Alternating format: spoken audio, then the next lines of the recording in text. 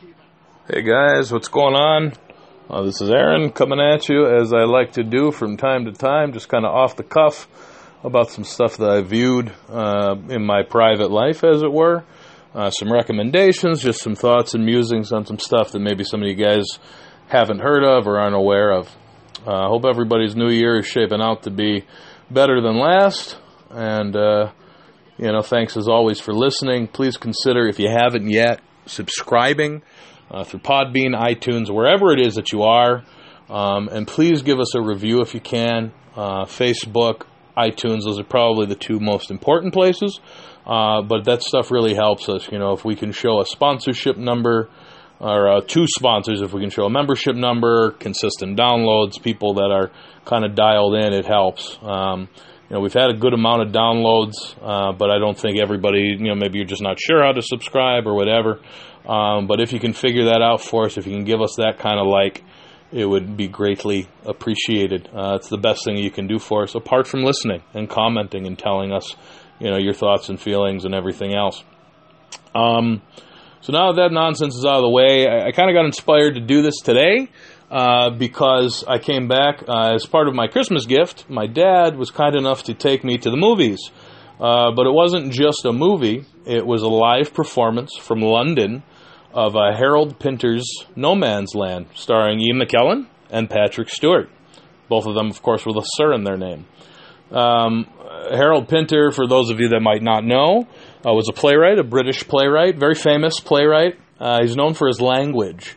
It's not so much about what's being said, it's about the intent. It's about what's not being said. It's about pauses. There's something known as the Pinter pause, because he will write into his scripts, the word pause. And then it's not just about taking a breath. There are beats, there are pauses, they're all different. And he's become my favorite writer of all time, playwright, and he's influenced a lot of my work and my thought process. And so, to see this performed live. They did a question and answer afterwards, which was pretty cool too. So that's where I've been all day, and thanks to my dad for doing that for me. And, so it just kind of inspired me. I realized I've watched a good amount of stuff over the past week or so. So I wanted to just get some of it out and just kind of do my thing. What I watched most recently, which was last night, is a film called The Duelists. Now, this is from 1977, and it's Ridley Scott's first movie, feature film. So Ridley Scott, of course, of Blade Runner and Alien fame, amongst many, many others. And this is his feature film debut. He'd been doing a lot of TV commercials, and so this was his first foray. It's an interesting movie. It's pretty much universally approved. I don't know that I can say that I universally approve of it. It's an interesting movie. It's about members of the French Revolution during that time period, soldiers, who are locked into this dueling mentality for years and years and years. Keith Carradine, brother of David, half-brother of David, of course, and Harvey Keitel are the main actors. And what it is that Keith Carradine's character one day has to place Harvey Keitel's under house arrest. And the reason is that he had been in a duel earlier in the day with the mayor's son. And the mayor's son doesn't die, but it's kind of a big deal. So he has to place him under house arrest. But because Keitel's character is in the house of a very kind of prominent woman, he looks at it as a personal insult and demands, honor be made. Keith Carradine's character is far more level-headed and is just saying, I'm just the messenger. I didn't, it's not a personal grievance. Nevertheless, they fight, but they both live. So over the course of 15 years, they duel 4 or 5 different times. Months pass, then years will pass, but they inevitably are both still soldiers, come through the ranks, and always have to meet up. One wins one wins the other, but they never die. It's based on a true story. Apparently there were 2 men in Napoleon's regime, or in the French regime of fighters during the French Revolution period, that this is based on. This is also based on Joseph Conrad's story, who wrote the utterly horrible Heart of Darkness. I don't know if anyone else had to read that in high school, but I couldn't deal with it. Anyways, it's based on a short story by him, which is based on the true story. So it's very interesting, and it's a cool concept. Apparently the dress, the clothing and all that kind of thing is extremely accurate to a portrayal of, the early 1800s. It's an interesting film. I can't say that I love it. I've watched it before when I was much younger, and I just kind of had an inkling to do it again. Love Harvey Keitel, one of my favorite actors of all time. Keith Carradine's interesting choices that he's made throughout his career as well. They're kind of odd choices to do this, especially considering that pretty much everybody else in it is British. So, it lends itself to you just kind of having to suspend your disbelief in that regard. The script is okay. The acting is good. I think Keitel gets the nod over Carradine. There are sometimes Keith Carradine's character is just so, understated.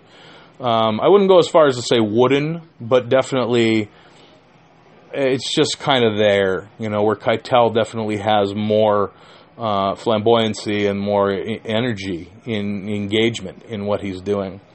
Now, to be fair, part of that is the characters. Keitel's character is a notorious dueler, and he has this huge propensity for violence, and so there's a little bit more to deal with, perhaps, in an emotional range.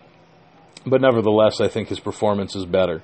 Not to say that Carradine's isn't good, but it's not as good. On a scale of 1 to 10, not being a vomitous scale, I give this a 6.5 or a 7. Worth a watch if you're interested in any kind of history or period piece. Not a lot happens in relation to real violence in the film. It's kind of an interesting character study. Definitely not for everybody, but just an interesting kind of, smaller film, of course, by a director who, would go on to be one of the biggest, arguably, of all time. Another movie that I watched recently was American Gigolo. And this is a film from 1980, directed by Paul Schrader, who, of course, wrote Taxi Driver, wrote Raging Bull, directed Blue Collar, Hardcore, Affliction. So a very interesting guy and someone who, growing up, his movies and his scripts definitely impacted me as well.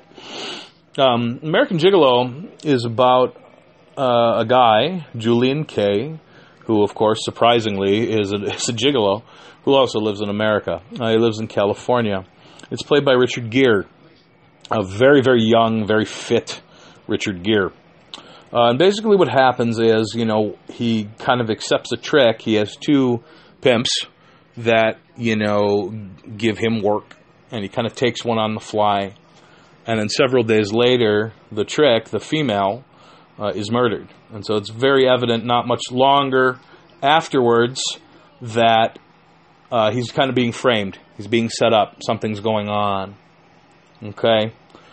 And so then it goes from him being just kind of this narcissistic, kind of shallow guy who's good looking and has sex with women for a lot of money, to him being, nervous and unshaven and desperately trying to find an alibi.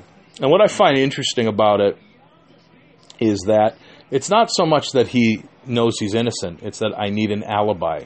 He can't prove it. Okay, fine. But it's not so much about saying I'm innocent as I need an alibi. So I found that very interesting. It's beautifully shot. The colors are great. It's also got Lauren Hutton, Bill Duke in a small role. It's just a really cool movie. There's nothing else that I can really describe it as. Originally, it was a movie that was supposed to be a John Travolta vehicle, but Travolta was having reservations and pulled out because there's a lot of gay undertone in the movie. And Travolta at the time apparently was going through a pretty big kind of thing in relation to that he might be gay. And so, he was very shy about that stigma. And also, I believe his mother had just passed, something like that. So he had had a pretty bad traumatic thing happen, and also with the gay undertone idea. And so Richard Gere ended up stepping in. Paul Schrader really kind of wanted him for that and all that kind of thing. And what's interesting is that there are references to certain things about Julian and what he may or may not have done in yesteryears, and not even necessarily yesteryears as in 10 or 15 years previous, but maybe in the more recent past than that. There's references made to it, and he's very specific and adamant about that stuff. But then, in the second half of the film, when he's becoming more and more desperate, he has to kind of go back to some places that he probably hasn't been for quite a while. And in one scene in particular, he ends up in a gay club where Bill Duke's character, one of his pimps, is, and his character is clearly gay and has a young, pretty blonde boy who may have been Julian at one point, years earlier. And Bill Duke's character says to him, "Oh, homecoming, huh?" So you can see where that kind of leads. Now, it doesn't really come out a ton in the first half of the film, but as it progresses, like I said, and he becomes more desperate, it does. It's a very interesting, it's just an interesting vehicle. And what really makes it interesting in relation to that part of the subtext or that part of the story is that Gere plays the role with a very icy detachment. He plays the role kind of at arm's length. He actually meets a woman who interests him, who he's attracted to, who he wants to actually do something with. And she says at one point that she can't really make love to him because she feels like it's automatic. That, what he's doing is just kind of it's ingrained in him to do. He's very good at pleasuring women. But what's authentic about it? And so it's very interesting, but to me, what I garnered out of it was, given what had happened to him and what he had been subjected to do, which is not to say that there's anything wrong with that, of course, but if that's not who you are, then of course it's going to be something that you don't want to do. And it's very evident that has impacted him in a certain way. A male prostitute who is not gay, but has to do gay tricks, it's understandable why that could make him uncomfortable. Just as it would be for a gay prostitute who has to turn tricks with women. I can't imagine that it would necessarily be that pleasurable or enjoyable, certainly for your mental state. So it's very evident that things that he'd done in the past affect the way that he acts now, affect the way that he looks at things. And I think that it gives him an unnatural detachment from feeling and emotion. And, who knows what else has happened. There may have been rough things that have happened, bad things, he gets beat up, whatever it might be. But it's just an interesting character study with, what I think is Richard Gere's best performance, that I've seen. I've never been the biggest Gere fan. He's done some good work, but I've always thought that he was, kind of as a performer. But this is definitely the best thing I've ever seen him do. Highly recommend it. I'm actually going to probably watch it again sooner than later. Just a really cool, really good movie. Neat, very interesting. Asked some interesting questions. Great performance by Gere, and it looks good. It's shot all in Malibu, California, and stuff like that. So really, really great colors. Blondie's "Call Me" is the theme song for it. So definitely rate that one high. Rate that one as a 9 or a 10 for sure. Maybe even a 10. I think that's safe to say for that. So those have been the really big ones that I saw recently. Just interesting stuff. I've been kind of on this kick where I've wanted to go off the beaten path a little bit and go retro. The last film that I'll talk about in this kind of just off the cuff is a 2001 movie from Larry Clark. It's called Bully. For anybody that might not know, Larry Clark is the guy that also did Kids from 1995 that kind of launched Chloe Sevigny and Rosario Dawson's careers and all that kind of thing. And that, of course, is about AIDS amongst teenagers. And Bully is based on a true story. It's about the murder of Bobby Kent down in this kind of real backwater area of Florida during the late 90s. And basically, he had a relationship with another boy, young man, Marty Puccio, who he was extremely abusive towards verbally, mentally, physically, and there's a lot of suggestion of sexually as well. Basically, the boys had been best friends since childhood, but he had always been aggressive like this, always just, one of those kind of sociopathic, domineering kind of people. So, these are people that don't necessarily have a lot of education, come from poor neighborhoods, whatever it may be. So a lot of times, the mentality is, how do I get out of this? I don't know how. Especially if you don't have prospects. Marty was a high school dropout, stuff like that. And so if you're not in a position where you feel like you can get out of it, if you don't see a future, you don't have an education, things can definitely get desperate quicker than maybe they have to be. So what happens is, he meets a girl and they get pregnant. But there's a lot of ambiguity here. These kids are fueled, and when I say kids, I mean 17, 18, maybe around 21. But, they're all living at home still. They're in high school, at least some of them. So they're young. They're still kids. And their whole days are fueled by drinking and drugs, and that's everything from pot to acid to everything in between. They're all smoking, they're all drinking, they're all doing some kind of drug, driving around in cars and having sex. And, so Lisa, Marty's girlfriend, she's pregnant. There's suggestion that it could actually be Bobby's because she's been with both of them, but she maintains adamant that it's Marty's. But she hates Bobby. Marty really hates Bobby, but she really hates him because of what he's doing to the man that she loves, the boy that she loves. So they plot to murder him with some other friends. And this group of kids ends up killing this guy. And like I said, it's based on a true story. It's definitely different from the reality of it. I've done a little digging into it a couple times. It's not the first time I've watched the movie. I've probably watched it a half a dozen times. It's a very good film. And, in the real story, Bobby Kent was somebody who was looked at in two different ways. Kids looked at him one way, adults looked at him another. And that's kind of portrayed in the movie. But an interesting theme in Larry Clark's movies are, the parents are kind of not there. In kids, I don't recall if there's a parent in the whole thing. Or, it's kind of just like the Peanuts kid, father and mother, just kind of, and then they're in and out.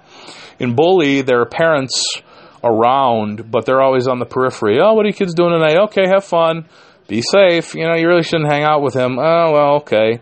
This, that, and the other. Or, it's a single mom, and, the daughter has, 5 or 6 people in her room, and they're just, okay, what's going on, And so it's kind of this these very detached parents.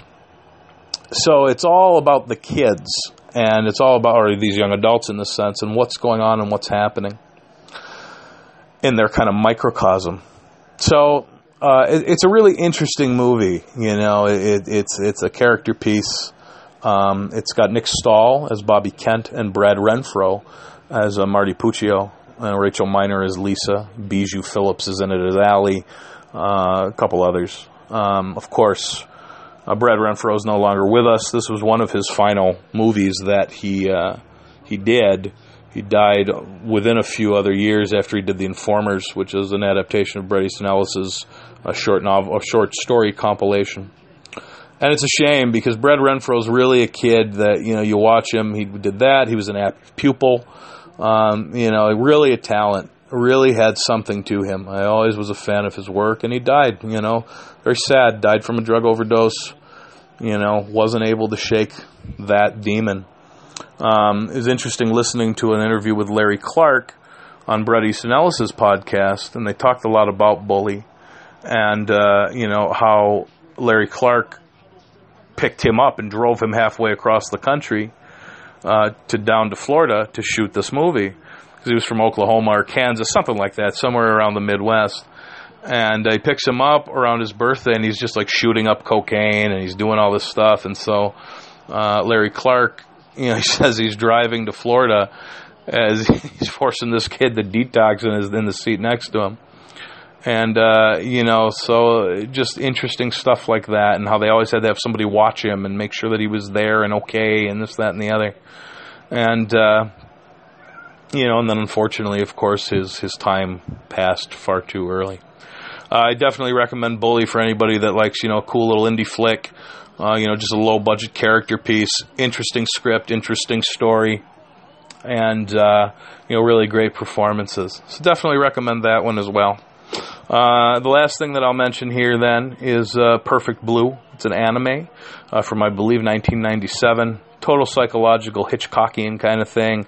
A pop star over in Japan tries to turn her hand into acting, and someone doesn't care for her choices and starts representing her online, starts slandering her good name, and then it's all about duality and, did I really do this?